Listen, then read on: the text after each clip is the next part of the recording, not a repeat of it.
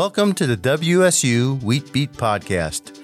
I'm your host, Drew Lyon, and I want to thank you for joining me as we explore the world of small grains production and research at Washington State University. In each episode, I speak with researchers from WSU and the USDA ARS to provide you with insights into the latest research on wheat and barley production. If you enjoy the WSU Wheat Beat Podcast, do us a favor and subscribe on iTunes or your favorite podcast app, and leave us a review so others can find the show too.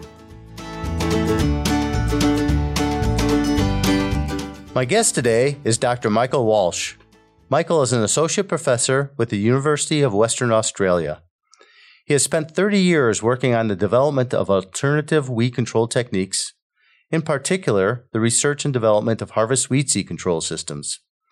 He is currently in the U.S. on a Fulbright scholarship, assisting with research on the use of these systems in U.S. crop production systems. Hello, Michael. Hi, Drew. How are you? I'm doing well in this wintry wonderland of Pullman, Washington. I hope it's a little warmer where you are. It's a balmy 70 degrees here in Texas today, so it's definitely very nice. Ah, very good.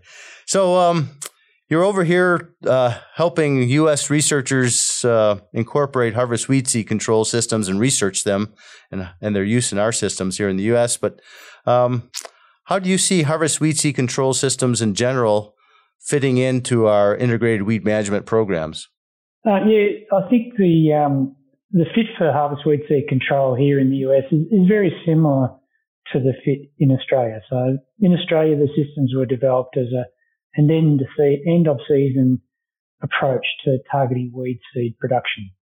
And so the idea is that you would use something at the end of the season during harvest to kill the weed seeds as they pass through the combine and prevent those weed seeds from entering the soil seed bank. So it's a preventative weed control practice.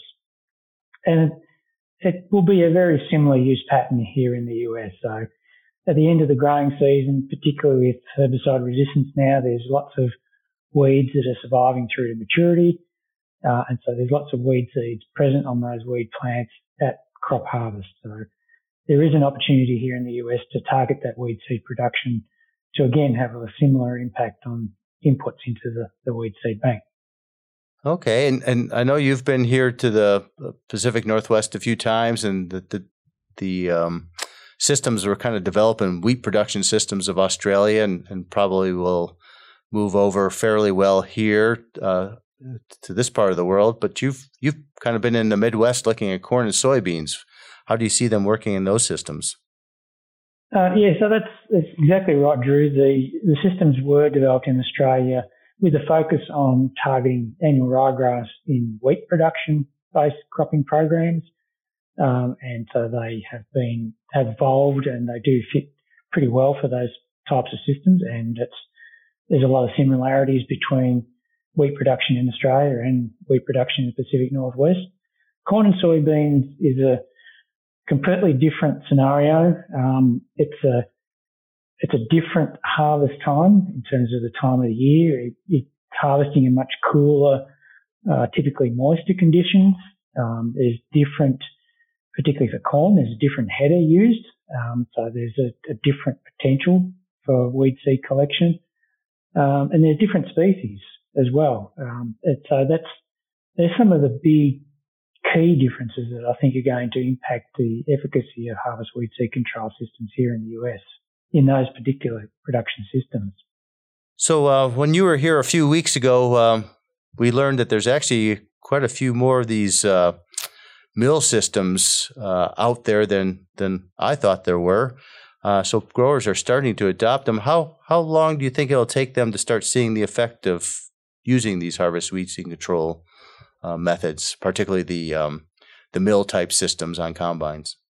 Yeah, that was a really big surprise, Drew, when we learned about the level of adoption of one of the mill systems. It was encouraging, very pleasing, and good to see that there is such an extensive or significant interest in the use of harvest weed seed control, and in particular the mill systems.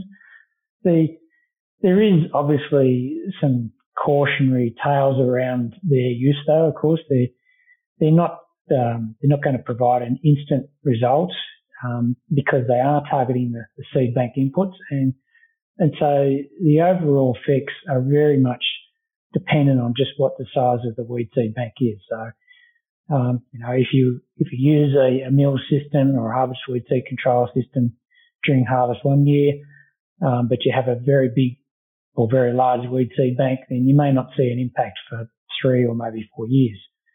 However, if you've got a fairly controlled seed bank level, then you can actually see the results within the first year of use. So it all very much depends on what the size of the weed seed bank is for the species that we're dealing with.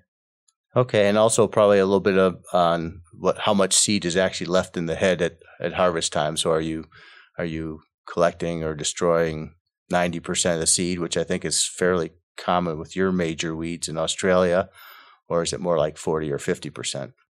That's a very good point, Drew. So we have to keep an eye on the level of seed retention. So seed retention refers to the amount of total seed production by a weed plant that's retained at a height that ensures that it gets collected by the combine. So if that seed retention level is high, so 80 to 90%, then you're more likely to see a big impact fairly quickly on your subsequent weed numbers.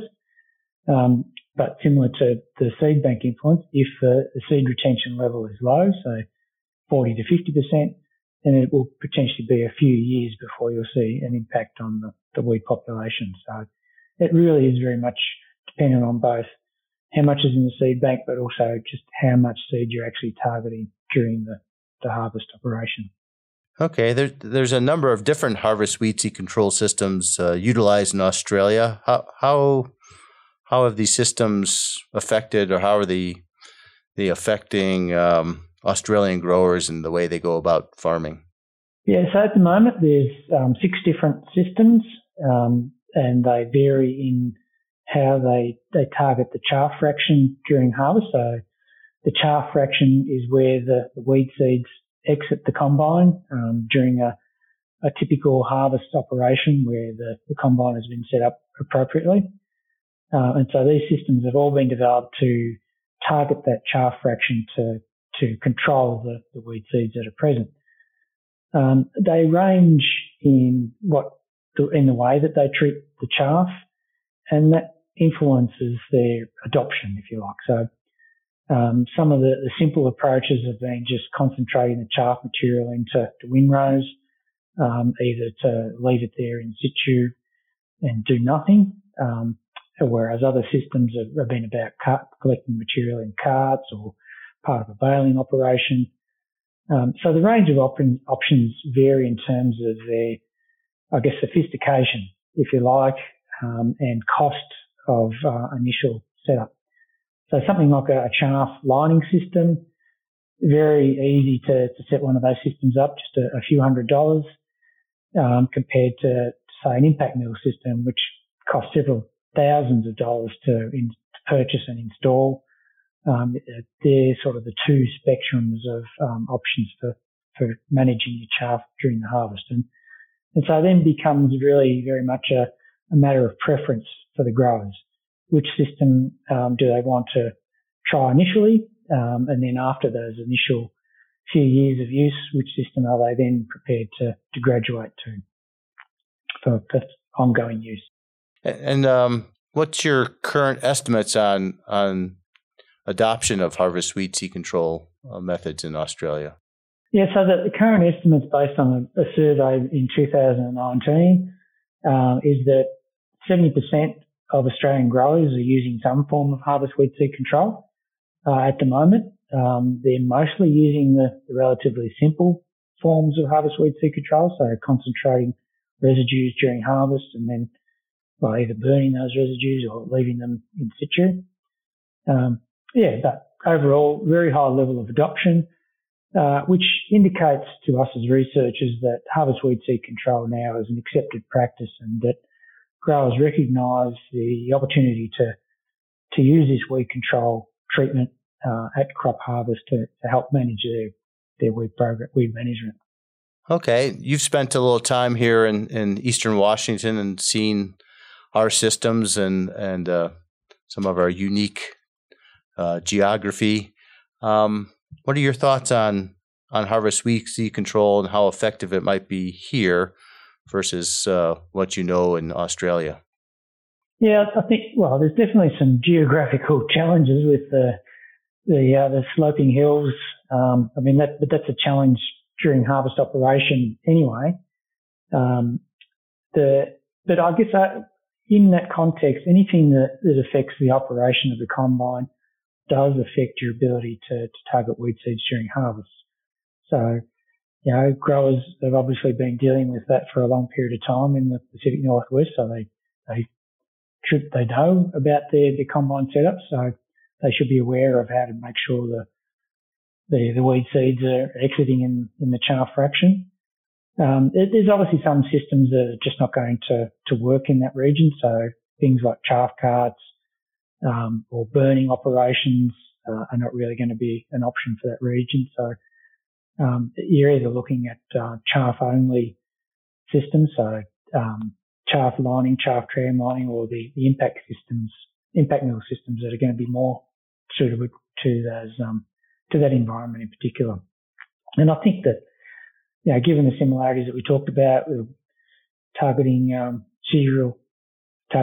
grass weeds and cereal crops, that there should be some good learnings from Australia that the growers in that region can adopt. All right. So what's next on your agenda as a Fulbright scholar in the States, and then when you get back to Australia? Well, the next on the agenda has been looking at opportunities during cotton harvest. So that's a completely different scenario. It's a different type of harvesting system. So it's been kind of fun playing around and with those cotton pickers and cotton strippers just to see what happens during harvest to the weeds that are present.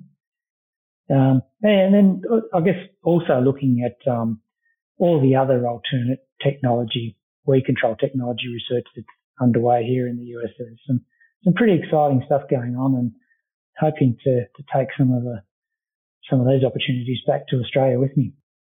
Oh, perfect. Well, that's what these international collaborations are about, sharing new ideas and hopefully making both collaborators better off in the end. Yeah, that's exactly right, Drew. There's a lot of learning that goes on when we start sharing our ideas and visiting different locations and seeing how those ideas are being implemented. All right, Michael, I've appreciated our collaborations and your visits here in the Pacific Northwest. I wish you the best in what remains of your time in the U.S. and hope to learn more about what you've learned when you get back to Australia. Thanks, Drew, and look forward to continuing our research efforts. As I do too. Thanks, Michael. Thanks, Drew. Thanks for joining us and listening to the WSU Wheat Beat podcast. If you like what you hear, don't forget to subscribe and leave a review on iTunes or your favorite podcast app. If you have questions or topics you'd like to hear in future episodes, please email me at drew.lyon, that's LYON, at wsu.edu. You can find us online at smallgrains.wsu.edu and on Facebook and Twitter at WSU Smallgrains. The WSU Wheat Beat podcast is a production of Connors Communications and the College of Agricultural, Human, and Natural Resource Sciences at Washington State University. I'm Drew Lyon. We'll see you next time. The views, thoughts, and opinions expressed by guests of this podcast are their own and does not imply Washington State University's endorsement.